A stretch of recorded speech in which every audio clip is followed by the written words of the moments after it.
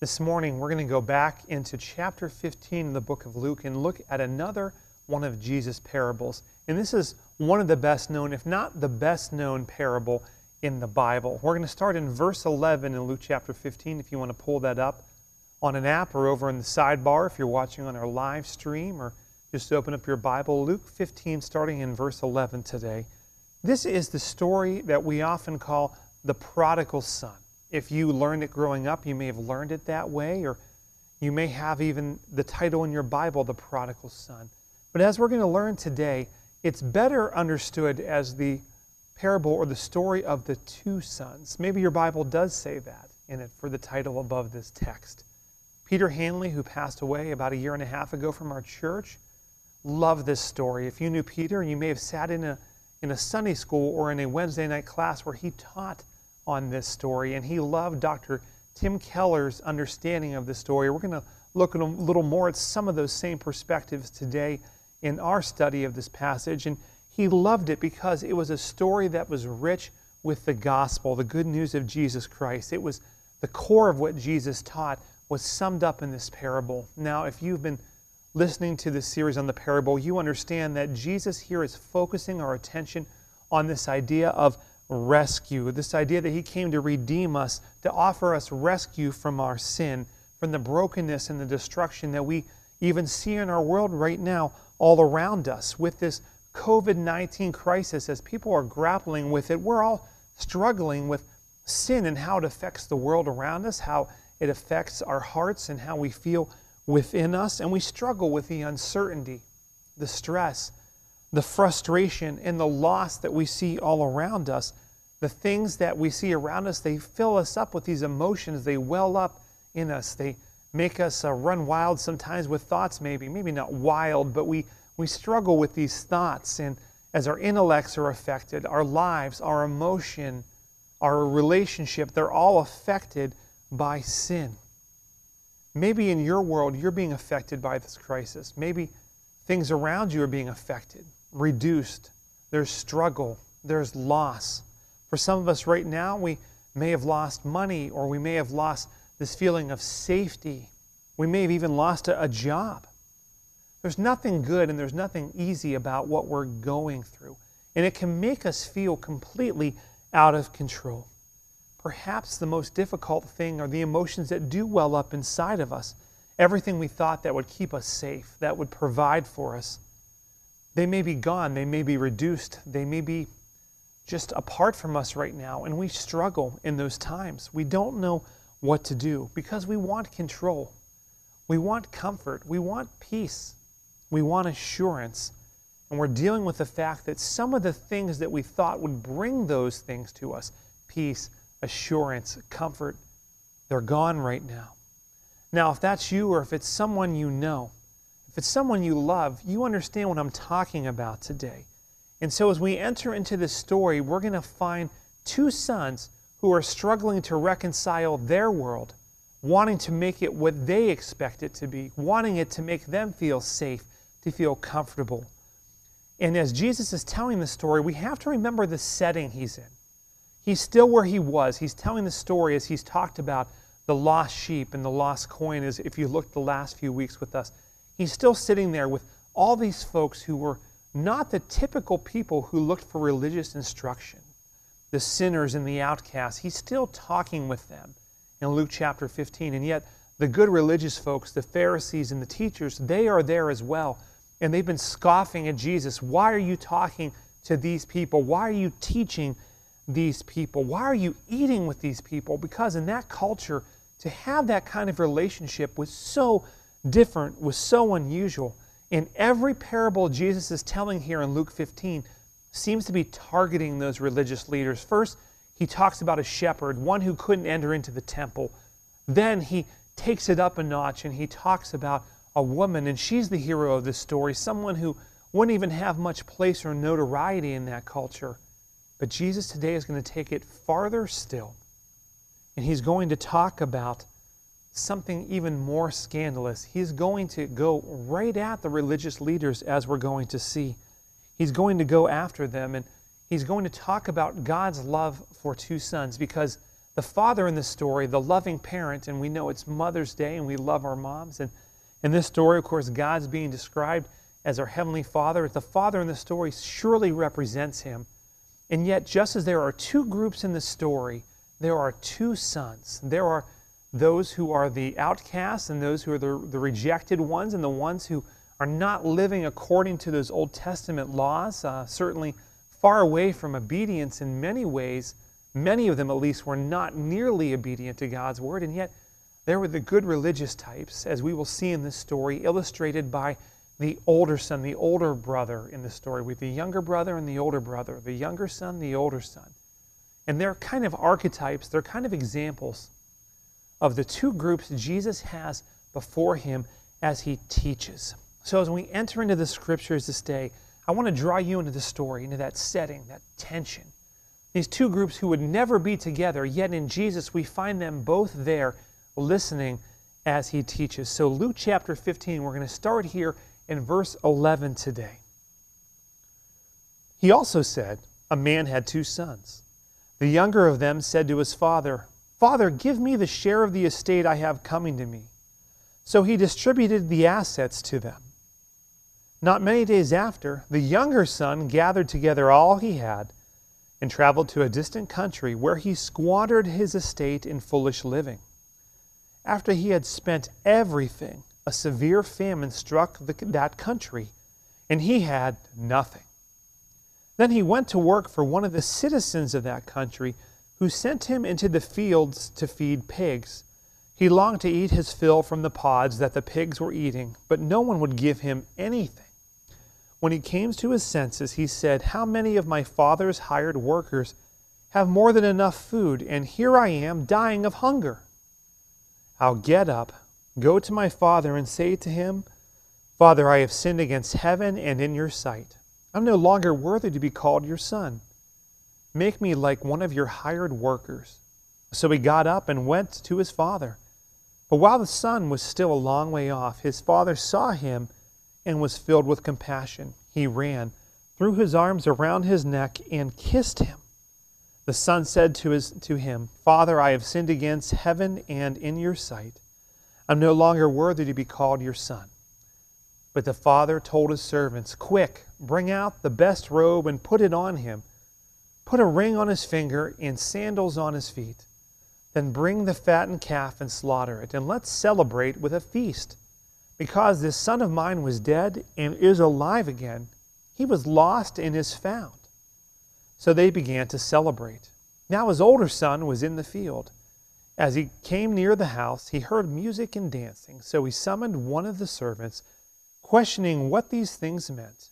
Your brother is here, he told him, and your father has slaughtered the fattened calf because he has him back safe and sound. Then he became angry and didn't want to go in. So his father came out and pleaded with him. But he replied to his father, Look, I have been slaving many years for you, and I have never disobeyed your orders. Yet you never gave me a goat so that I could celebrate with my friends. But when this son of yours came, who had devoured your assets with prostitutes, you slaughtered the fattened calf for him.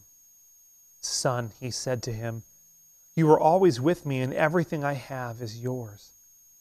But we had to celebrate and rejoice because this brother of yours was dead and is alive again. He was lost and is found. This is God's holy word. Now, as we said in these past few weeks, we've talked about these parables, the lost coin, the lost sheep. And in these parables, Jesus has made the hero the wrong kind of people. And here in the story, we have two groups of people.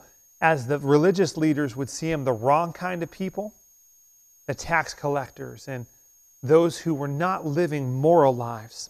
In the right kind of people, the people like them that followed all the rules, that were upright and good.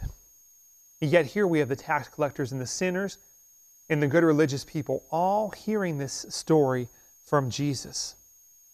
So what do we make of this? The religious people, they knew they were obeying the laws. In fact, they were obeying laws that went far beyond God's word. They had added hundreds of them over the years, and the sinners, not so many rules being obeyed, so to speak. Yet the one group that is attracted to Jesus the most readily, it's not the religious people. It's those who are morally out of line with God's Old Testament.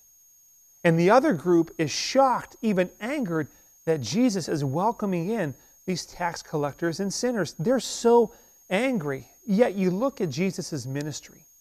You look at even his disciples. Simon the Zealot, one of his disciples.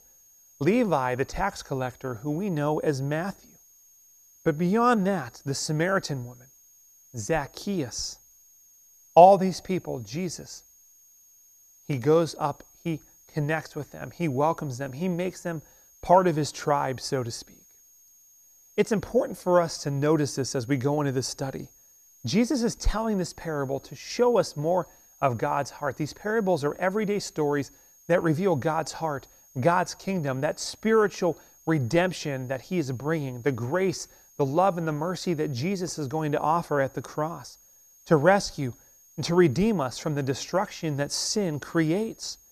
And yet we see those people who should be getting all of this, the religious people, the scholars of God's covenant, of God's promises about his Messiah given through all the prophets. And yet they're angry with God's very Son teaching before them. They're not rushing to Jesus' feet at all. Like the elder brother in the story, they're not interested in any of this. And yet the broken people, the sinful people, the ones who have morally and are morally out of line with God's word, they flock to Jesus, many of them. What does this mean about the gospel? What is this teaching us about God's heart? It teaches us that God is not immoral and the gospel is not immoral. It's not cheap grace, as we're going to see. But yet, what the gospel, what the good news that Jesus Christ came to save sinners, what it's teaching us is far more than our simple human morality. Look at what Jesus said in Matthew 21:31. Truly I tell you, tax collectors and prostitutes are entering the kingdom of God before you. That's what Jesus tells the religious leaders. The tax collectors, the sinners, the prostitutes are going into God's kingdom before the scholars of the Old Testament. You can't imagine how angry they must have been. And yet the gospel, it is moral, it is righteous, and God's word is good. So what is Jesus saying? Well, we find the truth of this in this parable about two sons and the two types of people. Something powerful about the gospel, something deeper about the gospel is revealed here. And Jesus is telling us the gospel is for you. But if you are for the gospel, your heart has to align with God's heart. We started talking a little bit about that last week.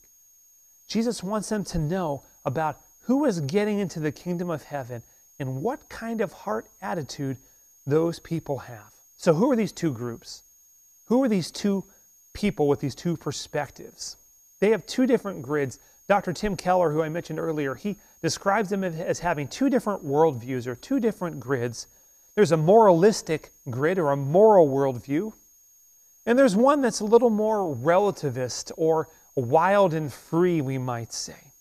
Now, the moral group would say, we find God by obeying the law, and God will forgive us. In fact, God actually likes us a little more if we keep all the rules.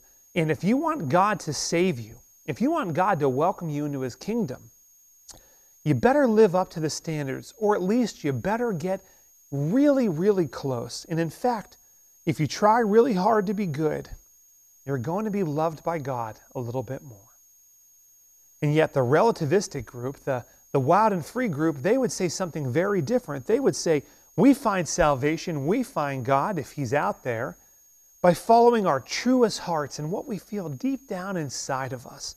In fact, we know that God will accept us and he's going to welcome us in if we just search for him with our whole hearts. No matter what we say or what we do, a true God who really is loving, he's going to welcome us in. If he's out there, he's going to accept us because we sought him with our whole selves. And notice, of course, each group views the other one unfavorably. They don't like each other at all. And each group believes that one of them is in with God and the other one is out with God. Yet, as we really understand this story, we find that each group, they can make the argument that the other group is out and they're in. In fact, if you would take this story the way you may have learned it as you were little and just stop the story at, say, verse 25, we would see that either group could argue that they were right and that the other group was wrong. Now, why would I say that? Verse 25, where we often stop the story in our minds, where the father runs out and wraps his arms around that younger son, the younger brother, the one we call the prodigal son. In that story, either group could argue they were right if that's where it ended. First of all, let's think about the backstory here. The younger son, he asks his father for his inheritance. And to do that was so disrespectful. He was basically saying to his father, I don't care if you're alive or dead. Give me the money I would get when you die and let me go on and have what I want, which is all the money and all the stuff. And I'm going to get on with my life. And notice the father, he complies. And yet he doesn't just give all the riches and all the rewards and all the opportunity to the younger son. If you look in the passage here, he gives it to both of them. He gives them their inheritance. The father lavishly gives all of it to each of the sons. They have it. Now, the younger son is still there with the older son, the older son is still there with the father, rather, and the younger son, he goes off and he ruins all of it. Look at verse 13.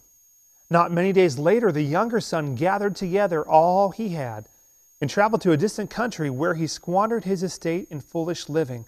Continuing into verse 14. After he had spent everything, a severe famine struck that country, and he had nothing. Now, I heard Dave Ramsey say recently in regards to the COVID-19 crisis, we are all learning in our lives where we have pain points and where we have made mistakes in our planning. Maybe we don't have any money. Maybe we aren't prepared for this.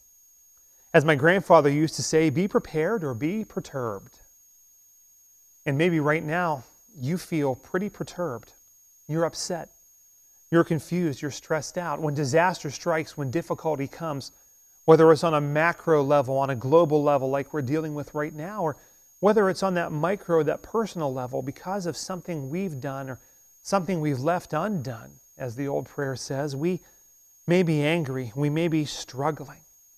That's certainly what happened to the younger son. He made every mistake and had nothing. He was eating the husks and the garbage given to the pigs, those unclean animals. Again, the teachers of the law and the Pharisees must have heard this and just grimaced at the thought of him serving those unclean animals. And he comes to his senses and comes back. And his father runs out and loves him. Even before he can confess his sin, he's loved, and his father kisses him and wraps his arms around him. Remember, God is the Heavenly Father, just loving and welcoming this sinner back home, like that shepherd that goes out and finds the lost sheep from the 99, or the woman who searches until she finds that lost coin. If the story stops there, then perhaps the wild and free crowd can see, God remembers who we are. He loves us. It doesn't matter what we say or what we do. It's almost a universalist way of looking at things. We're all welcomed. In the end, God's going to love us all. If the story stopped there, they can make that argument. So you religious, you legalistic people, you don't know what you're talking about. And in the same way, the other side of the coin, the moralistic grid, the moralistic group of people that the Pharisees and the teachers represented, they would argue the other way. You know, you can make the worst sin out of your life, but if you finally figured out that you have to live right before God and you get it all together, you pull yourself up by your bootstraps, even though sin's torn your life apart, and you go back to God, He's going to welcome you in, He's going to love you. But because you repented, because you have walked the right way, God is going to see that change in your heart, and He's going to welcome you into His kingdom. But that's not where the story ends. That's not where the story ends at all. You see, the relativist grid misses out on the point that the younger son, the younger brother, certainly did suffer. Sin brings death and destruction. Our choices can rob us of so much in our lives, and not just us, but they hurt the people that we love around us. Sin does destroy, and Jesus here is not exonerating anybody from sin. He's not saying that sin isn't sin. He's not saying that. And yet Jesus isn't saying to the older crowd that suddenly everyone got it together. Suddenly everybody who comes to God, they're just a little more together, a little more spiritual, a little more moral and righteous than the other people around them. It's not what God's Word teaches at all. You see, neither group is close to the heart of God. What they believe about Him and about the kingdom that He's offering, the one Jesus is talking about, they're not even close in what they understand about themselves, let alone one another. They don't get it. Jesus is showing both groups here with this parable that they miss the heart of God. They don't understand the gospel, the good news, the free grace that they're being offered. Neither group comes, not the son who runs off and squanders his wealth, nor the older son who's off in the field. In verse 20, we see that the father is actually the one who goes to the younger son and loves him, as we said, before he's even there. But as we'll see later on, he goes to the older son as well. Look at verse 28 and see that in the passage. The father goes to both of them. He invites the older brother into the party. In fact, he pleads with them. He begs the older brother, come into the party. You see the power of the gospel put into life here in this passage. None of us are perfect. None of us are moral. Not the older brother, certainly not the younger brother. The gospel here is telling both groups, you cannot say to the other, you're an in person and I'm an out person. No, the gospel says that we're all out. We're all outside of God's love, and none of us see God's heart, not even one of us. And yet God comes to find us. He's that good shepherd that seeks us out. He's the one that lights a lamp in the darkness, as the woman did searching for her lost coin. And here, He's the Father that goes to both sons when they are far away from His heart and invites them in. You see, the moral people aren't in. In the free spirits, they're not in. In the kingdom that Jesus has come to reveal, the humble are in. In the proud, well, they're the ones who are on the outs. Why? Because both sons, in reality, are running from God. You see, that's the nature of sin. Someone asks me to define sin, and I would define sin this way. Sin is our running away from God in the depths of our heart, in the wholeness of our being, our rebellion, our running away from God. But we all run in different ways. Luke 15 is honestly about how we all run from God, and yet when God comes near, when the Son of God, Jesus Christ, that second part of the Trinity, comes near, He's revealing to everyone that we're all sinners. We're all fleeing from God and from submitting our hearts and our lives to Him. How we run is based on our grid, on our perspective, how we see ourselves, how we see God, and how we see the other people. That's what we're learning in this passage. Running from God, saying, I don't need you, I can do it myself. That's certainly what the younger brother said until he ran off and the famine came and he squandered everything. God let him sin. God gave him all of the freedom he had, and at the end it hurt him. And he understood that. But he said, God, get away. He said, Dad, get away. I don't need you. In fact, I kind of wish you weren't even around. The younger brother figured it out. But yet, this passage is not just about that prodigal. The older brother here in the story, he's running too. He wants it all his way. In fact, he expects it all to go his way. Look at verse 29, where the father has come to him, and in his real heart out slip the words of truth. Look what he says. He says, I've done all these things you've asked of me. I've never disobeyed your orders. I've actually been like a slave for you. And you've never given me a party. You've never given me anything good. That's what he's saying. That's what he's saying here. Both brothers, both groups, the whole spectrum, as we said, gathered to hear Jesus, they all come into focus here. And somewhere in that group, you and I fit as well. We're all sinners. We all run from God. We want safety. We want security. We demand this idea of control. And yet, in our world in times like this, we find that it's all really an illusion. We don't have control. None of us do. We're often looking at God as if He owes us something, and we want God, but often I think in the depths of our heart, if we're honest, we want what God offers us. Safety, security. In fact, we think if we do things just right, that maybe God kind of owes us one. That He's going to just let us have all the good stuff. That's why the older brother's sticking around. He wants all the good stuff. He thinks if he's good enough, his father's going to give him even more of it. And the younger son, he thought he could just take it all and do it all his way. But both of them, they don't really want the father. They just want what he provides. That's why this is the parable of the two sons. And Jesus here is teaching both groups. It's not about whether you've got it together or whether you think you've got it together, because none of us have it together. And only when God's love reaches out and touches us are those He calls humbled. Just as the younger son breaks down and says, I'm not worthy to even be called your son. And yet look at the love of the Father that He lavishes on the Son. He wraps the robe around him, puts his ring on his finger, says, you're part of my family. You're part of my kingdom. That ring represented his family name, his birthright, all that he had. He says, it doesn't matter what you squandered, because you understand, because you've humbled yourself, you're still welcome. And notice he goes to the older son that represents those Pharisees, those teaching elders, those people that think they have it all together in their hearts. Maybe in some ways that could be some of us.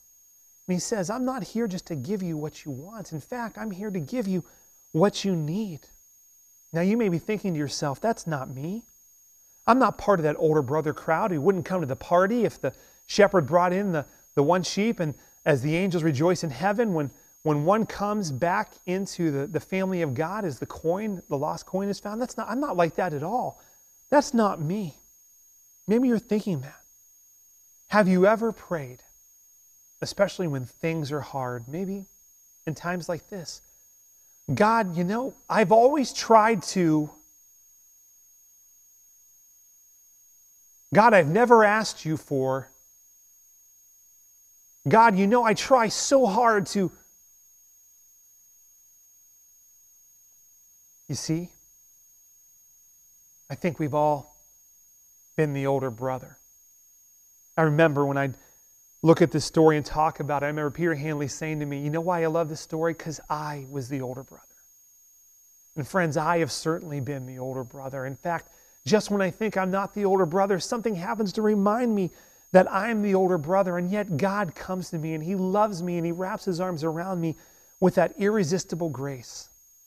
And when I am angry, and when I think God owes me something, when I think that other people, they're worse off than I am and I'm a little more holy than they are, when I have all those traits of the older brother, God reminds me that nothing I've ever done has been worth anything outside of His love and His power and His goodness in my life, guiding me and shaping me and redeeming me and bringing me from death to life, as this passage talks about over and over again. The one who is dead finds hope and is alive. That's why the tax collectors and the prostitutes are entering the kingdom of heaven, because they've humbled themselves and they've realized how dead they were in their sin. That's what Jesus is trying to teach all of us. That deep down we all need to recognize there are times when we, as the good church folks, are that older brother. Jesus alone is the true older brother. He's the one that keeps all the rules and expects nothing. In fact, He gives up everything to come to love us and to redeem us. The question today, friends, for all of us, will we recognize which brother we are? And sometimes maybe at a different point in our lives, we're the younger brother, and sometimes we might be the older brother, but are we willing to repent? And when the Father runs to us and tells us how much He loves us and how everything we have can everything he has can be ours. See, he tells that to both of the sons. Everything I have is yours. It doesn't matter. You're welcome. We're going to celebrate because you were lost. But now that you see, now that you surrender, now that you rest in my arms, you are found. That's the question for us today. Which brother are we? And will we realize that no matter where we are running from God, that he's there running towards us to welcome us in, to love us, and to make us his very own? That's the question we must answer today, friends. We must remember that God loves us not because of what we've done or because of what we've not done. He doesn't hate us, but because he has mercy, because he uniquely created us, because he has chosen us and calls us, we too can be restored to right standing in the family of God. If that's you as you pray today, I want to invite you just to confess that before God, just to invite him into your heart. And if you've been running from him, even if he's already your Savior, if he hasn't really been your Lord because you've been running from him and saying, you know what, God, I've got this. I don't need you. Just take a moment as we pray today to close and repent of that as well. Let's go to God in prayer. Father, we don't know which brother we may be. Sometimes we're running from you to our own stuff. Sometimes we're running so hard on the treadmill of obedience, thinking that somehow that makes us more righteous and more worthy, and that you owe us something, that we have some kind of leverage over you. And God, in both of those instances, you say, that's not grace. That's not the gospel. We need a grid that's different, a perspective that's different, that we're humble, that we understand that when we come to you and realize that all we have are filthy rags, it's nothing of any value, but yet you love us and that you're guiding us, and that, God, I think even in this time, you're using this crisis to remind us that all the stuff we think that you owe us, it's never going to make us happy. God, would we in our hearts recognize that our wholeness, our hope, our fulfillment doesn't come from what you provide, it comes from you. So Lord, if there's anyone today that has not ultimately surrendered their lives to you, that they've never made you their Savior, that they would just, if you're wrapping your arms around them, if you're holding on them, if you've run out to kiss them before they've even confessed it, that grace is right there around them, that they would just say, God, I need you. I'm a sinner. I can't do this on my own. And Lord, if there's anyone today who is saying, I've been running so hard and trying to prove myself to God, and I'm so angry and I'm so unhappy, like that older brother, that they would understand that in your kingdom there's grace, there's rest, there's peace. Your burden is light. You've come to tell us that we don't earn our grace, and in fact, we can't earn any of it. We can just accept it. God, that we would get off that treadmill of performance and just rest in your mercy this day. God, that we would confess that now in this time. And Lord, as we look at one another, that we would see each other as worthy of your love, unlike those in the story today, that we would see all of us as being, whether we're the younger brother or the older brother, we're all those people that are running from God that need to just fall down when you run out to us and say, thank you for loving me. God, that's our prayer. Use us, we pray, to share your grace and mercy and love. In Jesus' name, amen.